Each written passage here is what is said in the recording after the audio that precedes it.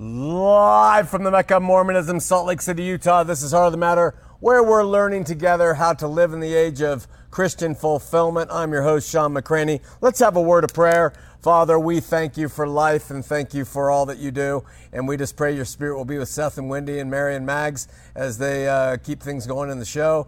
Bless our audience, seekers of truth, those who are here in the church studio. We've opened it up. And those who are home watching either on the archives or live. We want to know you, Lord, and we gather together to do it. In Jesus' name, amen. So we spread out our seating and we blocked the areas for food and coffee and bagels. And we opened the doors last Sunday, 2 days ago. And tonight we've done the same. We're back, sort of. So if you're in town and you want to visit us, you're welcome. And, we'll just see how this thing plays out. I've said this before, but it bears repeating. Heart of the Matter, this is a show where we create, speak, address, and we point everything to sons and daughters of God. You have to understand that. I mention it every now and then just to let our audience know who we are reaching out to. And you are our audience. We don't take into account denominational demands or creeds. We don't try to please atheists or humanists. We don't try to explain things that can't be explained in the sense of, if it's a mystery, it's a mystery. There's nothing you can do. And we cling to zero religious tradition. We are not afraid to lift up the robe of the priesthood and tell you and describe exactly what's under it. So let me affirm, however, that all people are welcome, of course, to tune in. You can't stop that, but we love and respect everyone, every single person, and our heart is not to mock or to alienate. Our heart is not to be rebellious for rebelliousness' sake, even though it seems like that sometimes. And also, we don't try to see things differently on purpose. I just do. So I'm not trying to be rebellious or different or come up with something different. I can't see things except the way I see them, and I'll stand before God with that, Maybe he'll strike me down and put me out in outer darkness and say, your thinking was wrong, and I'll just say, I couldn't help but think that way. I've put the work in on the Word, and I've put the work in with the seeking and prayer and all that, but I can't help but see the things the way we do. But I guarantee you that our heart of hearts is for God. It is for truth. Mistakes included, we're trying, but it is for truth. It's for God, it's for Jesus, and nothing more or less, to say the truth. Last night, we presented some comments on the show on Monday night called Spirits in the World, and we're going to get to your comments on that show in a minute. But I want to reiterate something else about the presentation. I want you to know, because that presentation, I'm not sure, said it completely, but I believe that there is a spirit in man. It's the spirit of the world, the spirit of the age. All human beings have access to it, and we might call it the zeitgeist, the Weltgeist, to the spirit of man. There are plenty of scriptures to support that stance. Plenty. I also believe that the Holy Spirit, God's Spirit, is calling all people all the time to receive His Son by faith, and I believe that Holy Spirit is moving people, all people, to do good. I think the Holy Spirit has always been present among human beings, and it's what draws people to religious things like the Golden Rule. It's what draws all people, the goodness of God, to forgive and to love and to seek God, no matter what their affiliation is. It's the Holy Spirit. Of course, you can move closer and closer and deeper with the Holy Spirit, and you can come more and more closer to truth, but that's how I see it. The Holy Spirit works on people. It did in the Old Testament. It worked on the earth. It worked on people, and it works on people still. It moves them toward God, but it doesn't live in them. That can only come by Christ Jesus. And so that too is biblically present. And then finally, I believe there is the Spirit of Christ, which I talked about. And that too is the Holy Spirit, but it's somehow infused with Christ Jesus. I don't know how. I don't know what to tell you about that. I just know that Jesus said, I can't send you the Comforter until I go away, and that the Comforter teaches you all things and everything else. So I don't know what it means, but only Christians have this Spirit in them, the Spirit of Christ. I don't know if they know they're Christian.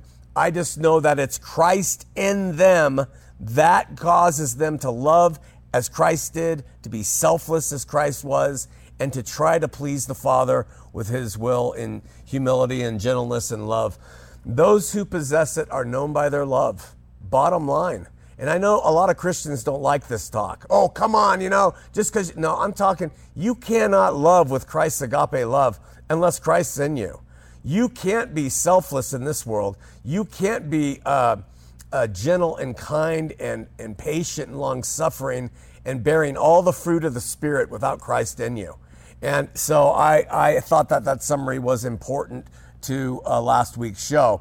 And then on last week's live show, I explained where I have come home to roost relative to the makeup of God. This one disturbed some people. I called it the dialectical view of God, or the Phano view of God, which means God expresses himself in certain ways based on the age and his purposes. That's how he expresses himself. And because I see God this way, let me make this clear, doesn't make it right. It doesn't make it perfect either. And so I'm not saying that. I'm just saying that's how I see God. I'm just telling you, and if you see him that way, that's fine. That's between you and God. But I'm just saying that's how I see him. Also, I don't refuse or reject those people who see God differently. You might see God as a total monotheist or a total Trinitarian, and that leads me to the final point. I will not break a fellowship with someone who sees God differently. That includes, as heinous as some people think, people who see God as a mist, or people who see God as once a man. I will not break fellowship with an LDS person who is loving and walks by faith. I will attack their institution always. But the person, if they claim Christ, if they love, if they walk by faith, if their makeup view of God is different than mine, I will never break with them. They have that right. Just like you have the right to be a Trinitarian, and I should have the right to be a Phano, whatever I'm called, right? So I also want to say here, I've been hard on Trinitarians over the past, and I even called the Trinity trash. I said that phrase. I'm sorry for saying that. The meaning of my comment was something that's made up by men to describe God as trash to me. So, and I did a little of that the other night. I'm a man and I made something up the way I see God. So, in that sense, the man-infused part of it, it's trash. But I don't mean to say your beliefs and understanding of God as a Trinity is trash. And I'm sorry. I apologize for that. It takes me a while. I say what I think and believe, and then I don't let people dissuade me. I don't let your emails calling me a heretic and a bad person dissuade me, ever. You guys, whatever. But when I say something, and if it sticks in my craw, and over time I realize, that was a little bit off. No, that was not right. You were wrong. You should repent. You should change. You should apologize. I'm going to do it because that's what God wants us to do. So I apologize for calling the Trinity trash in the sense that it has insulted you. I don't mean it to be insulting, and I do mean that man-made stuff is trash, but not that your view of God is trash. And so please forgive me and understand that God is always working with me and making corrections.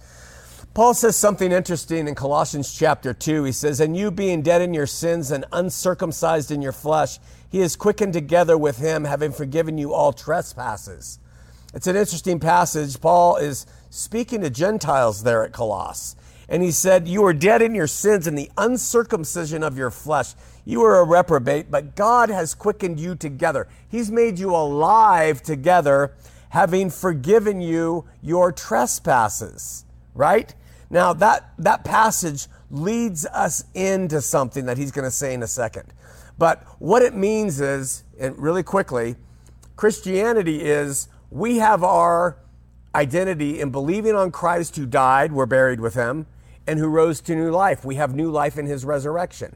We have our death and we have our life in his death and in his life. That's how that works. Christ vicariously did it, and we here on earth as humans walking around in flesh, we participate in that daily death and we participate in that resurrection daily when we follow Christ and seek to walk by the Spirit. So then Paul adds, blotting out, verse 14, the handwriting of ordinances which were against us, which were contrary to us, and took it out of the way, nailing it, the handwriting of ordinances, to his cross. Now that is a powerful passage, folks. The word handwriting obviously means something that was written by hand, and most people believe Paul is talking about the law of Moses here. That he's saying that Christ blotted out the handwriting of the law, the ordinances of the law, which stood against us and contrary to us, and took it out of the way, nailing it to his cross. This could have reference to the law of Moses, but what makes it difficult for me is that Paul, while he first went to Jews in an area, and then he would leave them and go to the Gentiles, he was in Colossus. This is a letter to the believers at Colossus, which was in Asia Minor, which was filled with Greeks and Gentile believers who never had the law. So when Paul says blotting out the handwriting of ordinances that was against us and contrary to us, you have to wonder, is he referring to the law of Moses here, to a bunch of Gentiles who never had it? Or is he just talking about perhaps the law of Moses and any ordinances, anything that's written by religion or paganism that is foisted upon people, which is contrary to people? Jesus took it all out of the way, nailing all of the rules, ordinances, the laws from wherever section of the world they come from to his cross. So I suggest that why Paul may be referencing the law of Moses generally, I think he's talking about any religious group that takes written rules and puts it on their people as ordinances. Not only the Jews. When I was about 10 years old, my buddies in the neighborhood, we all got together. We built a secret clubhouse. I think boys, when they turn around 10, love to do this, but I was totally into it. And we got a bunch of plywood that our dads had, and we went on the side yard. That was the age when you had side yards. Maybe people still do. And we built this plywood fort. Piece here, piece here, piece here, and the door, right? And the first thing we did as 10-year-old boys is we got a marker and we wrote the rules of the clubhouse on the plywood. We wrote those rules, and I don't remember how many there were, and I even think there was something about girls in those rules, and I can't remember what it was, but something about girls, maybe not allowed. And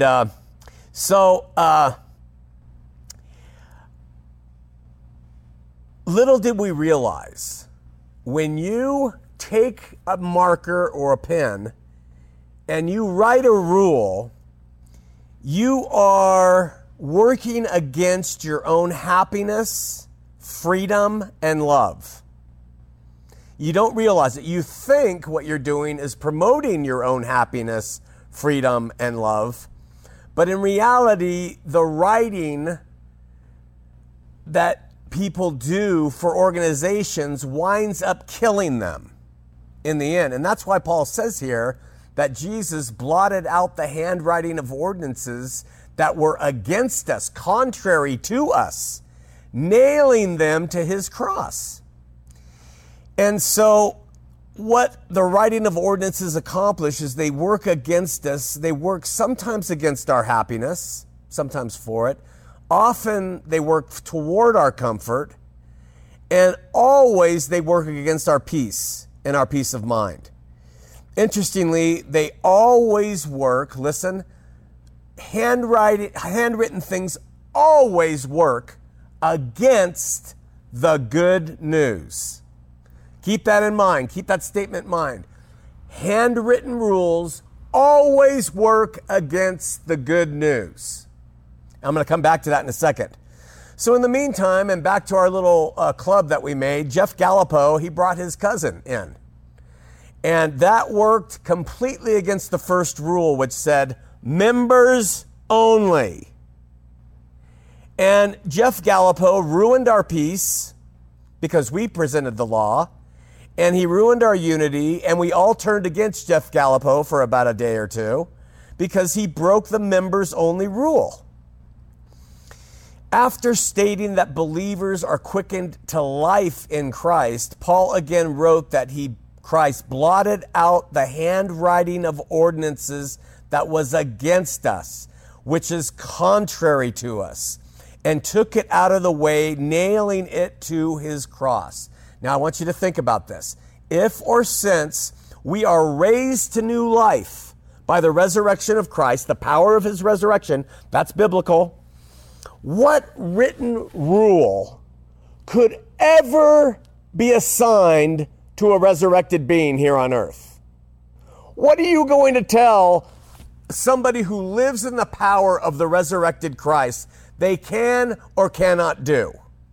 If you think about it, that's what we're supposed to do: die with him in our flesh, rise with him in our spirit, and then you're going to assign rules to a person walking in the resurrected spirit and power of Christ? I mean, what does the rule "you cannot drink alcohol" mean to a resurrected being? Remember, a resurrected being has overcome sin, death, and the grave. And then you tell that resurrected being, you cannot drink alcohol. What's the purpose of this? What does the meaning have for people who have died, been buried with Christ, and rise to new life through his resurrection? The rules don't have any meaning. What does the religious rule, you must obey a Sabbath day, to a being that has been resurrected? Would you say to Jesus, if you saw him in his resurrected body, Jesus, you going to obey the Sabbath day? What does the Sabbath day have to do with someone who's resurrected? Nothing. Pay your 10%. What does it mean to someone who's overcome sin, death, the grave?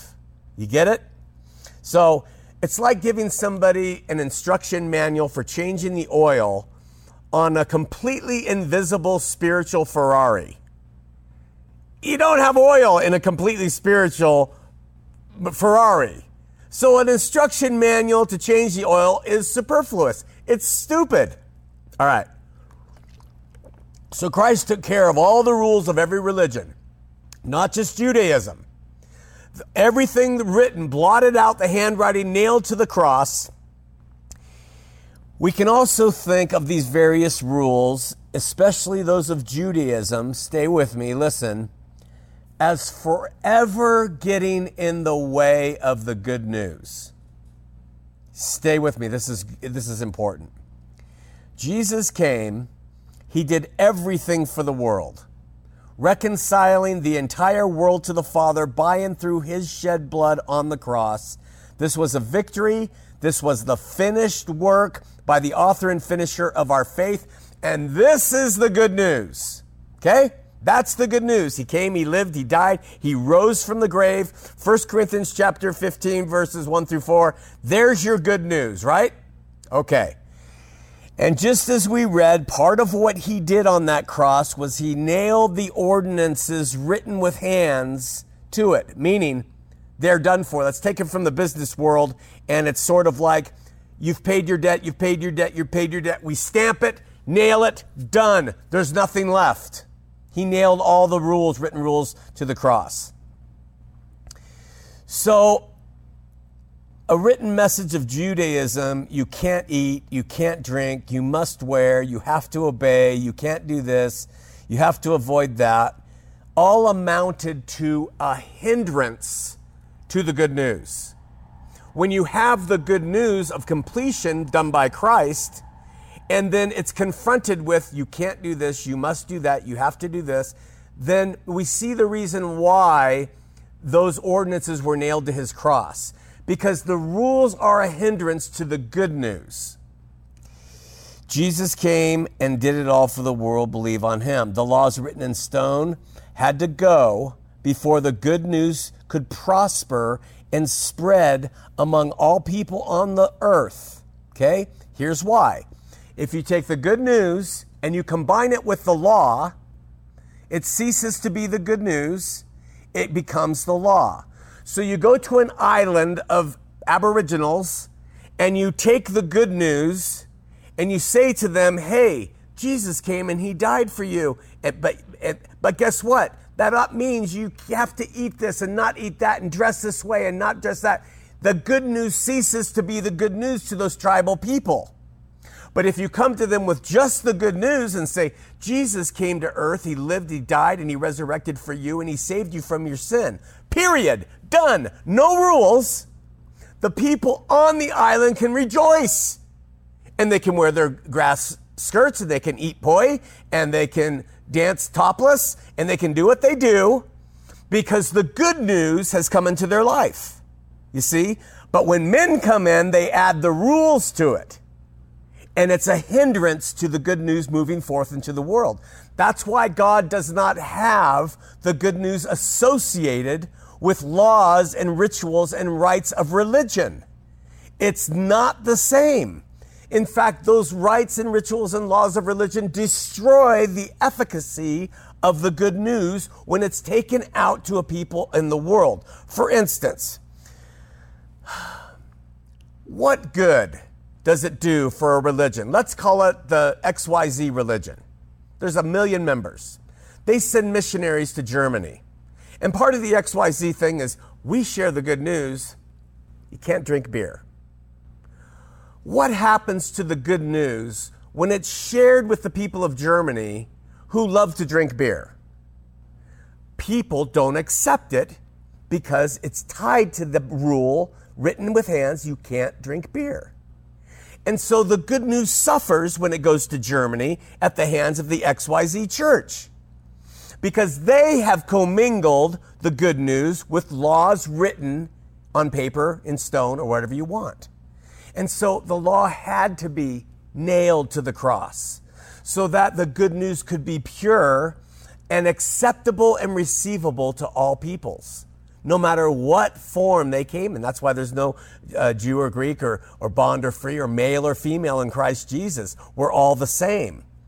And culture doesn't matter because there's no rules associated with the good news. The good news is Jesus came, he lived, he died, he overcame the grave, and he resurrected.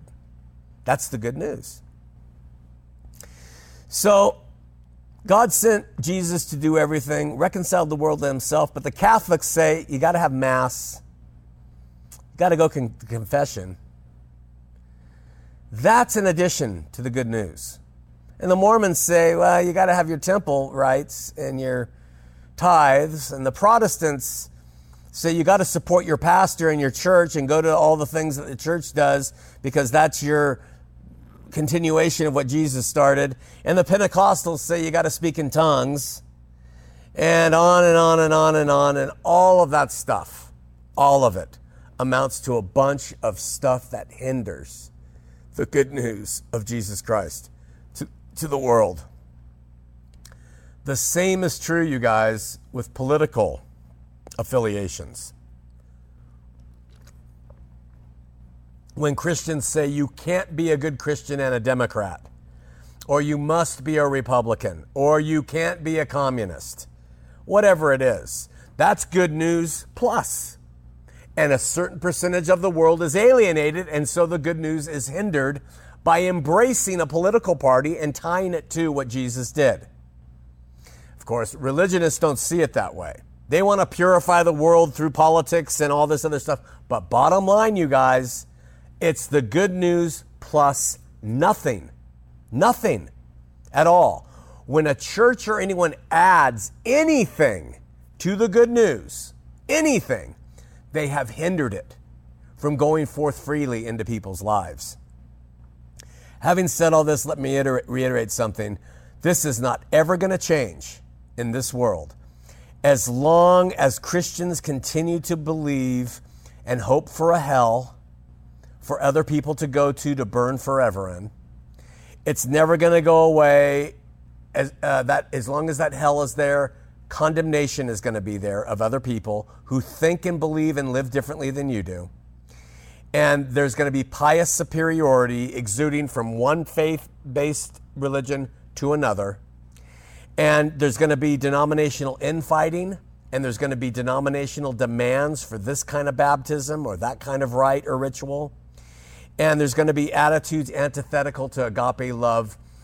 And unless we change, and unless we look at this age of Christianity as an age of fulfillment, we'll forever be stuck in those things.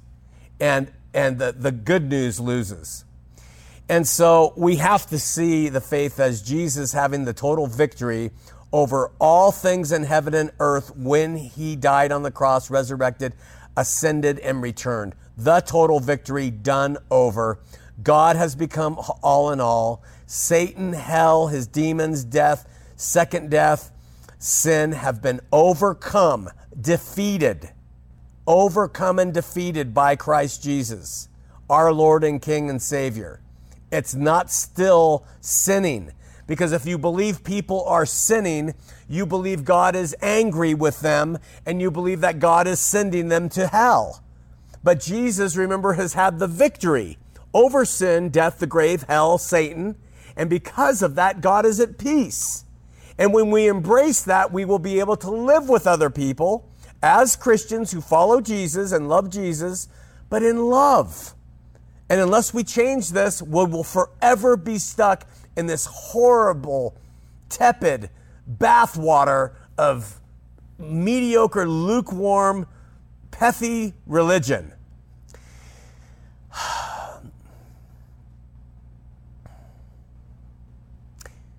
I'm going to stop with that. I'm going to move on. In harmony with all of this, I thought it would be fun to read some famous quotes from people who are really hard on organized Christianity and religion. And I'm just going to include it here, and I'll read them, and I think these guys made the quotes for you to read. Let's start with good old Mark Twain. Oh, that boy, he does not like some stuff religionists do. He says, if Christ were here now, there is one thing he would not be, a Christian. That is pretty damn funny and sad and true. Think about it. I can't help but agree. I mean, but we have to ask ourselves, why does Mark Twain think that? What gave him that opinion? Certainly it wasn't that the Christians he ran into were loving and kind and patient and giving and generous and selfless. No, he must be running into another form of Christian.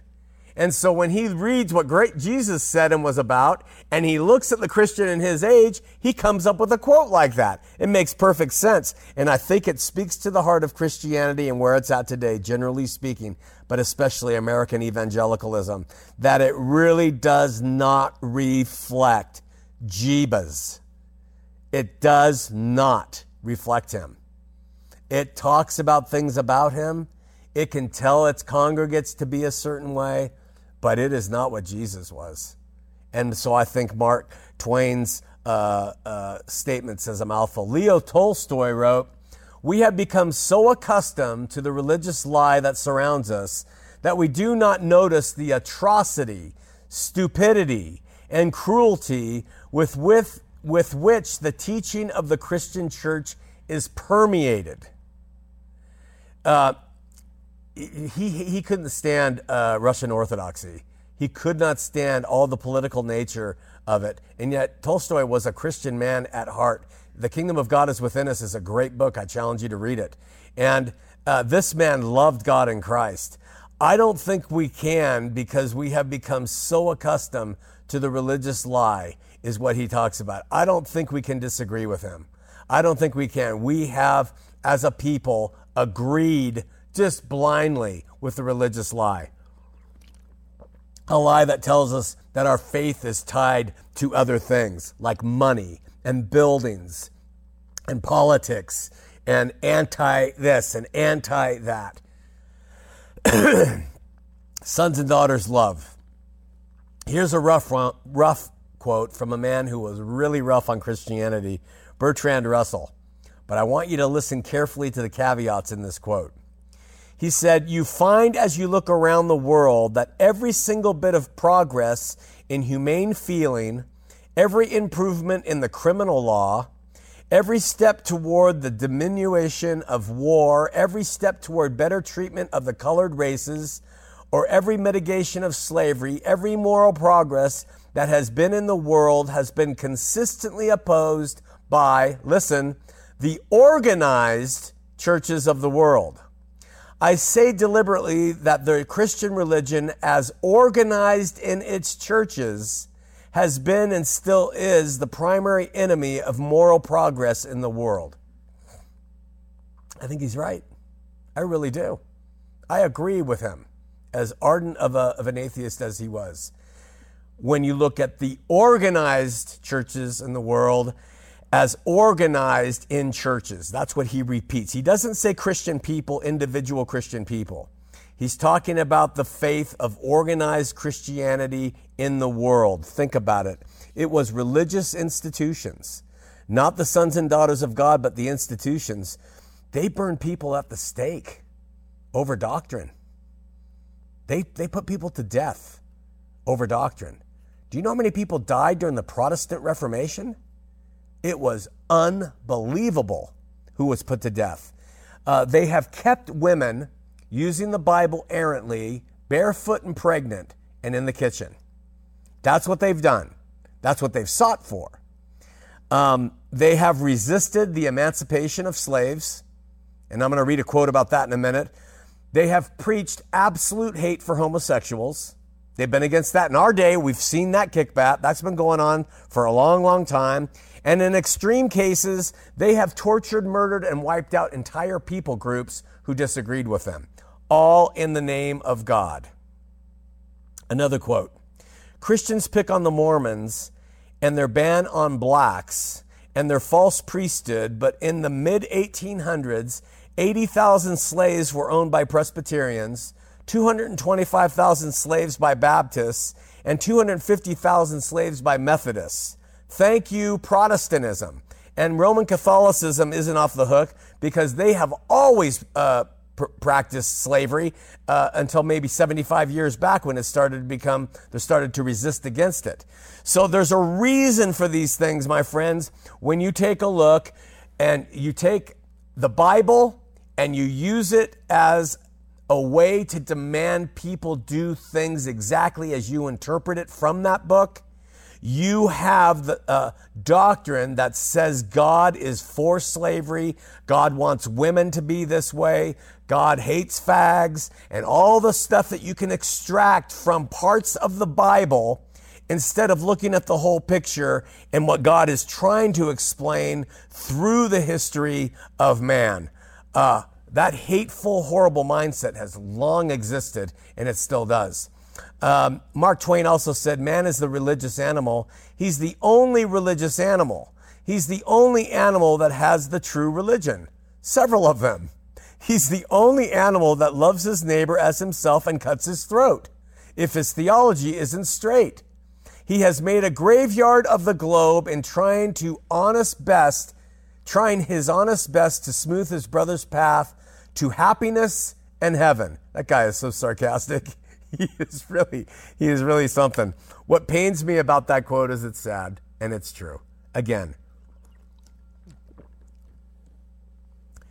what also pains me is these men have never heard the good news, in my estimation. I don't think any of these men have ever heard the logical, consistent, contextual good news as presented by both books of the Bible, cohesively and in an instructive manner, so they can see the love of God in this world, sending his son to rid us of the heinous things that we do in his name. None of these men have heard it. That pains me. That is so sad. You know, I'm not saying they would believe it if they heard it, but at least they have the opportunity. They've heard the counterfeits. They've heard all the counterfeiting. They've seen the meanness. They've seen the arrogance. They've seen the maniacal demands of institutional religion. And they have said, this guy is bad news if this is what he leads his people to do. And then Blaise Pascal said, men never do evil so completely and cheerfully as when they do it from religious conviction. And that's at the heart of the problem, isn't it? According to the full text of the Bible, our religious convictions should be Jesus Christ has had the victory. We're all good in God's eyes. Now let's help people who want God find him. I mean, that's really the essentials. And let's walk in love as a result. But religious convictions, so sad, so unbiblical, so futile, and they are not what the King wants us to do by his Spirit. So, since, of course, Christ has had the victory over sin, death, hell, Satan, and God is reconciled to the world, allowing and calling all to seek him and have him, and leaving the rest of the world to live the lives he's given them. He leaves the rest of the world to live the lives he's given them. Christians should back off from attacking the world and spend their time loving it in his name. Christians say, but God is just too. God is just. God is so just, he sent his son to take care of all the stuff that should have been heaped upon us. That's how just he is. And that's done. Your job isn't to heap justice upon people in God's name. God did that through his son. Our job is to love. How often do we preach this? Do we have to preach it? Bertrand Russell makes another good observation when he said, when two men of science disagree, they do not invoke the secular arm. They wait for further evidence to decide the issue because, as men of science, they know that neither is infallible. But when two theologians differ, since there are no certain criteria to which either can appeal, there is nothing for it but mutual hatred and an open or covert appeal to force. He's right. I mean, you can see examples of this in people historically. He is absolutely right. Theologians, when they disagree, it's bad. And then when people who follow them disagree, it's bad too. Finally, can you jump to Robert Ingersoll's quote? Last one before we go to your emails. Robert Ingersoll said of Protestantism, the Catholics have a pope, Protestants laugh at them, and yet the pope is capable of intellectual advancement. In addition to this, the Pope is mortal, and the Church cannot be afflicted with the same idiot forever. The Protestants have a book for a Pope. The book cannot advance. Year after year and century after century, the book remains as ignorant as ever. Robert Ingersoll is harsh. I've read him, and he's brutal on Christians. But he's right about that. Because, when the Protestants screamed sola scriptura, it became a free-for-all on interpretation, And he's saying at least the Catholics have a pope that'll die and they'll get rid of their idiot every few years. But, you can't get rid of a book. And so it's forever going to perpetuate this. That's why God said he writes his laws on our hearts and minds. We read the book for guidance. We don't read the book to instruct and correct and fight over. That's what these fighters and apologists have done. They said, let's take this book and debate. I'll debate you. Let's love each other. All people, all the time. And we'll stop at that point. Okay, before going to the emails, Charlie called in last week, and Charlie was not able to get on, so I'm going to take Charlie's call right now. Charlie, you're on Heart of the Matter. Oh, let me turn this thing down. How you doing, brother? Doing well. How you doing, Charlie? I'm doing okay. Wow, you just got me fuming here. I can't believe that atheists have it right, and us Christians screw it up so much. I don't get it. I don't either, brother. I want to preach a little bit to out there to those that have all their creeds and things that they stand by, and teach as far as the Trinity and stuff. I hope you don't mind. Can I carry on here for a few minutes? Preach it, brother. Okay. The other day I was watching a show. It was called Body Cam. It's about the police that wear body cams and cameras on their vests, and they go out and they police the country. Well, this policeman happened to roll up on this situation, and it was a lone gunman, and the gunman shot him. and he kept his police camera going, his Go camera on him, and his mic going the whole time that he was laying there dying. And all he could say, and the Spirit touched me so mad that I wanted to reach through the TV and just yell it as loud as I could that your sins have been forgiven. But all he could say while he was dying, and he did die, is, God, forgive me.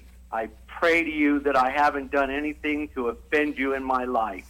Wow. And this is 2020, damn it. And if he hasn't heard the good news yet, what the hell are we doing wrong? Amen. Amen. I don't get it. We love him, and we put this crap aside, and let us just start teaching that God forgave us for our sins already. I love it, Charlie. That is a powerful message, and I really appreciate it. It gets pretty boring hearing one idiot saying this all the time, but a guy like you comes on and shares that. Praise God. Oh, man, I just know that he walked into Jesus' arms and said, you've been forgiven, and that's the one blessing that we can close with on that one. Thanks, Charlie. Love it. Thank you so much for taking the time. Brother. Love you too. Bye-bye. I've tried to get Charlie on the show. I know Charlie personally, and you would not believe his story, his personal story. And talk about a witness. He's a shy guy, and so he's afraid of coming on because he's shy and he doesn't feel like he can articulate well. But he has a story of a man coming to Jesus like you can't believe, and he has changed his life completely as a result of it. So, Charlie, maybe the Spirit will whisper to you to come on someday and share that with the audience because it's so important. Got a great email here. It's from Fire in the Sky. That title right there tells us he's talking about something up there burning. I am grateful that Heart of the Matter has all but dropped into complete irrelevance. Views have dwindled to near nothing, and I cannot stress enough that this is a positive development and one I hope continues. McCraney is a sad case. He never got over Mormonism, it seems, and because of his own pride has made of himself a Joseph Smith 2.0, letting that pride take him way out onto the broad road of destruction in his desperation and need to be special instead of a humbled sheep of Christ. When you spend so many years thinking you're going to be a God, that humanist narcissism can be nearly impossible to let go of. But before I read on, I just want to say something. I don't think I'm a Joseph Smith 2.0. I am a sad case. I don't proclaim to have any answers, but answers for myself, which I stick to. And the pride that you're speaking of might come through because I speak demonstratively, but I know I am nothing, dude. In fact, I say this, and it's not just a thing to say. The best of the best, Jesus, saved the worst of the worst, me. And I remain that same worst of the worst in my flesh. Only good thing in me is Christ Jesus. And I mean that, and that's why I do what I do. You think I want to be special? If I wanted to be special, I would have ensured that our irrelevance would never have come across this show. I would have accepted invitations to go on nationwide TV. I would have sold my soul to the corporate empire of religiosity, and I would have made a lot of money and looked really relevant. But in the life of a Christian, in the model of Christ, we see that when he started in his ministry, he was popular. And then when he started to teach things that were hard, people turned on him till he ended his life in ministry alone. All his apostles abandoned him, and he was on the outside city of the gates, hanging on a cross, naked and dying. That is the model, not for me alone. It's the model for every Christian who pursues him in spirit and truth, who says, I'm not going to just accept religious traditions because they've been handed to me, like it seems you have. And so what happens is that you pursue the truth, and then you start to hear things and see things, and you explain them, and the masses leave.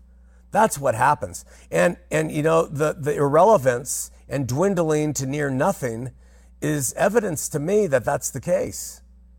So I think your assessments are off. He goes on and says, heresy after heresy, blasphemy after blasphemy. He says that the desire for certainty stems from our carnal nature after making fun of Christians believing in the Trinity for a purported deflection to mystery. It is a mystery, brother. It's a mystery.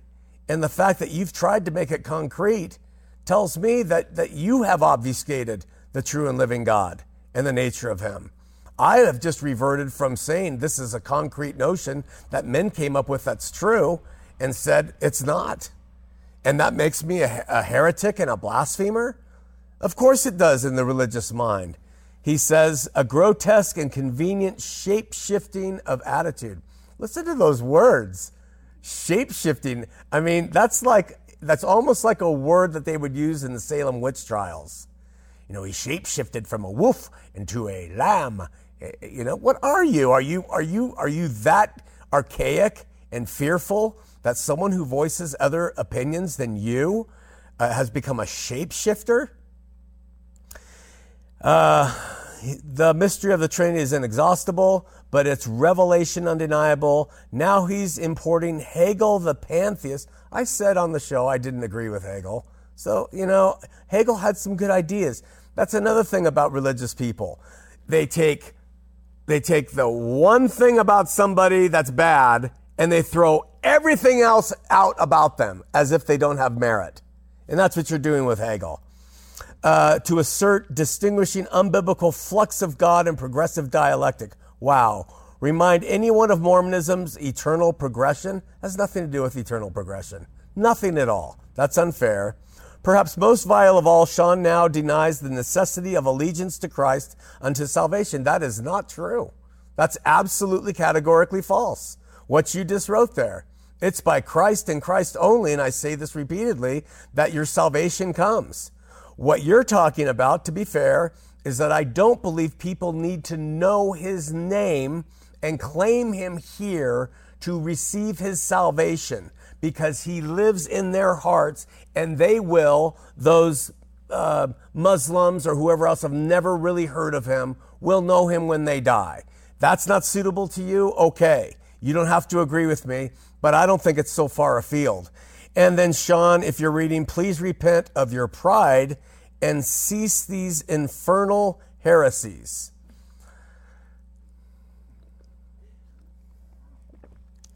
I think that's James White. I really do. Or it's Jeff Durbin. Or it's, I don't think it's Matt Slick because he's pretty direct with me. It could be Jason Wallace. It could be one of they're Calvinists, I'm sure. These guys, whoever wrote that, I'll bet $50 right now. If Fire in the Sky comes forward, reveals his identity or her identity, and says they're not a Calvinist, truly not a Calvinist in any way, shape, or form, I'll give them $50. So there's your chance to come out and be a man or woman and tell us who you are. Really quickly, Design Course said, I watched the board illustration part twice.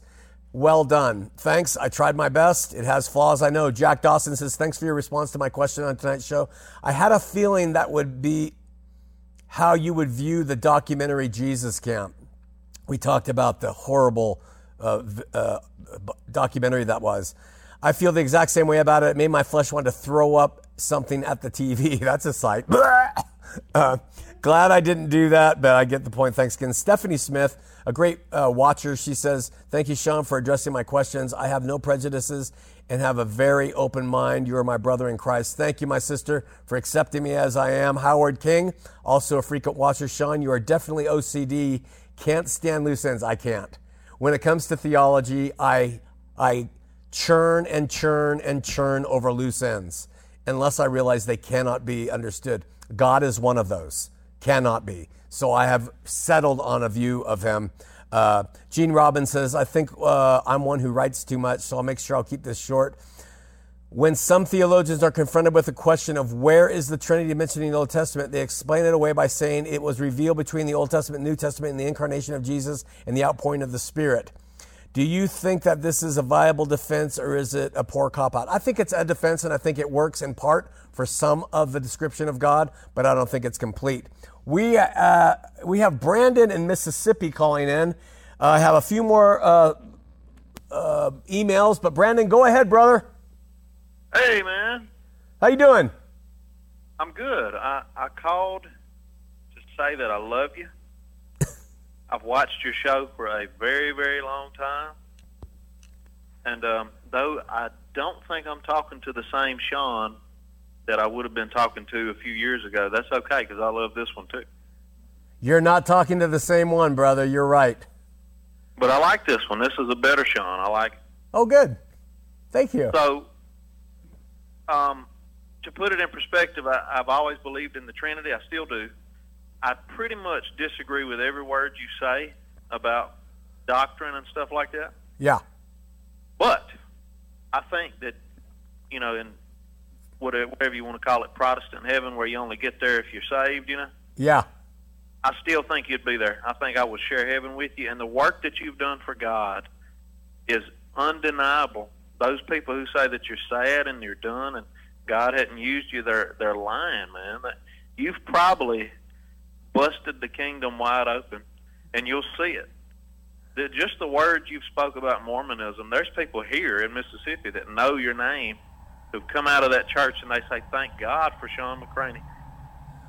Well, so Brett, for these Christians who've turned their back on you, you're a teammate, you're a brother, you're still in the fight. I can't tell you, Brandon, how much that means to me, because for a couple reasons. One, you're a believer, and with a heart that's open enough to allow me my heresies, if that's what they are. You have expressed support for me in spite of them. You've stood by what your beliefs are firmly, and yet you still love me. And if you're someone who can do that, man, I know you are a brother. You're a son of God. And we need more people like that in our faith. And so I really thank you so much. Finally, I really appreciate the fact that you're from Mississippi. Because of all places, you know. Of all places. Well, not that. Yeah. It's just that it tells me that this isn't geographically based opinion. This is someone who really doesn't know me. I've never met you, and you're in another state, and you're sharing your heart with us. So, brother, I really appreciate that support, and I pray God will help me see things rightly and correct me along the way. If I could tell you this quickly, I don't want to waste all your time. Yeah. But there is a ex-Mormon bishop. He's still in the church. He lost his daughter that I went to school with. She had cancer and died. But before she died, she went to the temple, got a patriarchal blessing that she would graduate high school, go to college, recover from the cancer. She didn't. So this guy who's big in the church, big in the community, he's run for public office and stuff, he sat in my living room the other day and cried because he said, I can't talk to anybody in my church about this. What do I do? I know the guy lied to me. He said he spoke for God, but he lied to me. What do I do? So I tried to minister to him, and I directed him to you. Huh. And he's been watching, and he said, look, I hate this guy, but I love him at the same time. Where'd you find him? And I said, well, I think God knows more about YouTube than I do. About 5 years ago, I found Sean, so I'd do anything in the world for you, man. You've changed people's perspective. You've done God's work, and I would stand by you to the end. Thanks, Brandon. God bless you, and thank you so much. Yes, sir. Talk to you later. Yes, sir. Okay, bye-bye. Very quickly, Gene Robbins says, I already read that. Kevin Bean said, putting theological differences aside, quoted around the 56-minute mark, I watched many of the original HOTM episodes when you refuted Mormonism. Do you now accept Mormonism as a valid form of Christianity or no? Okay, I'm just going to answer that part. Mormonism, absolutely, categorically no. Absolutely not. Mormon people, absolutely. As much as I accept a Catholic, a Baptist, a Protestant, or any of the rest of us on this earth who are seeking God. Because there are Mormon people who seek Him in spirit and truth. They are misled by things just like there are Protestants that are misled by things. but they seek him in spirit and truth, and they love Jesus. So Mormonism, not Christian. Mormon people, I leave that between God and them, and I do my best to help them if they're interested. And so I'll answer it that way. Kevin Bean says, Sean, I'd love to hear your reply. That was it. Then from last night's show, which was about the Spirit, fresh off the boat, said, love this. Stephanie Smith said, interesting, never thought of this before.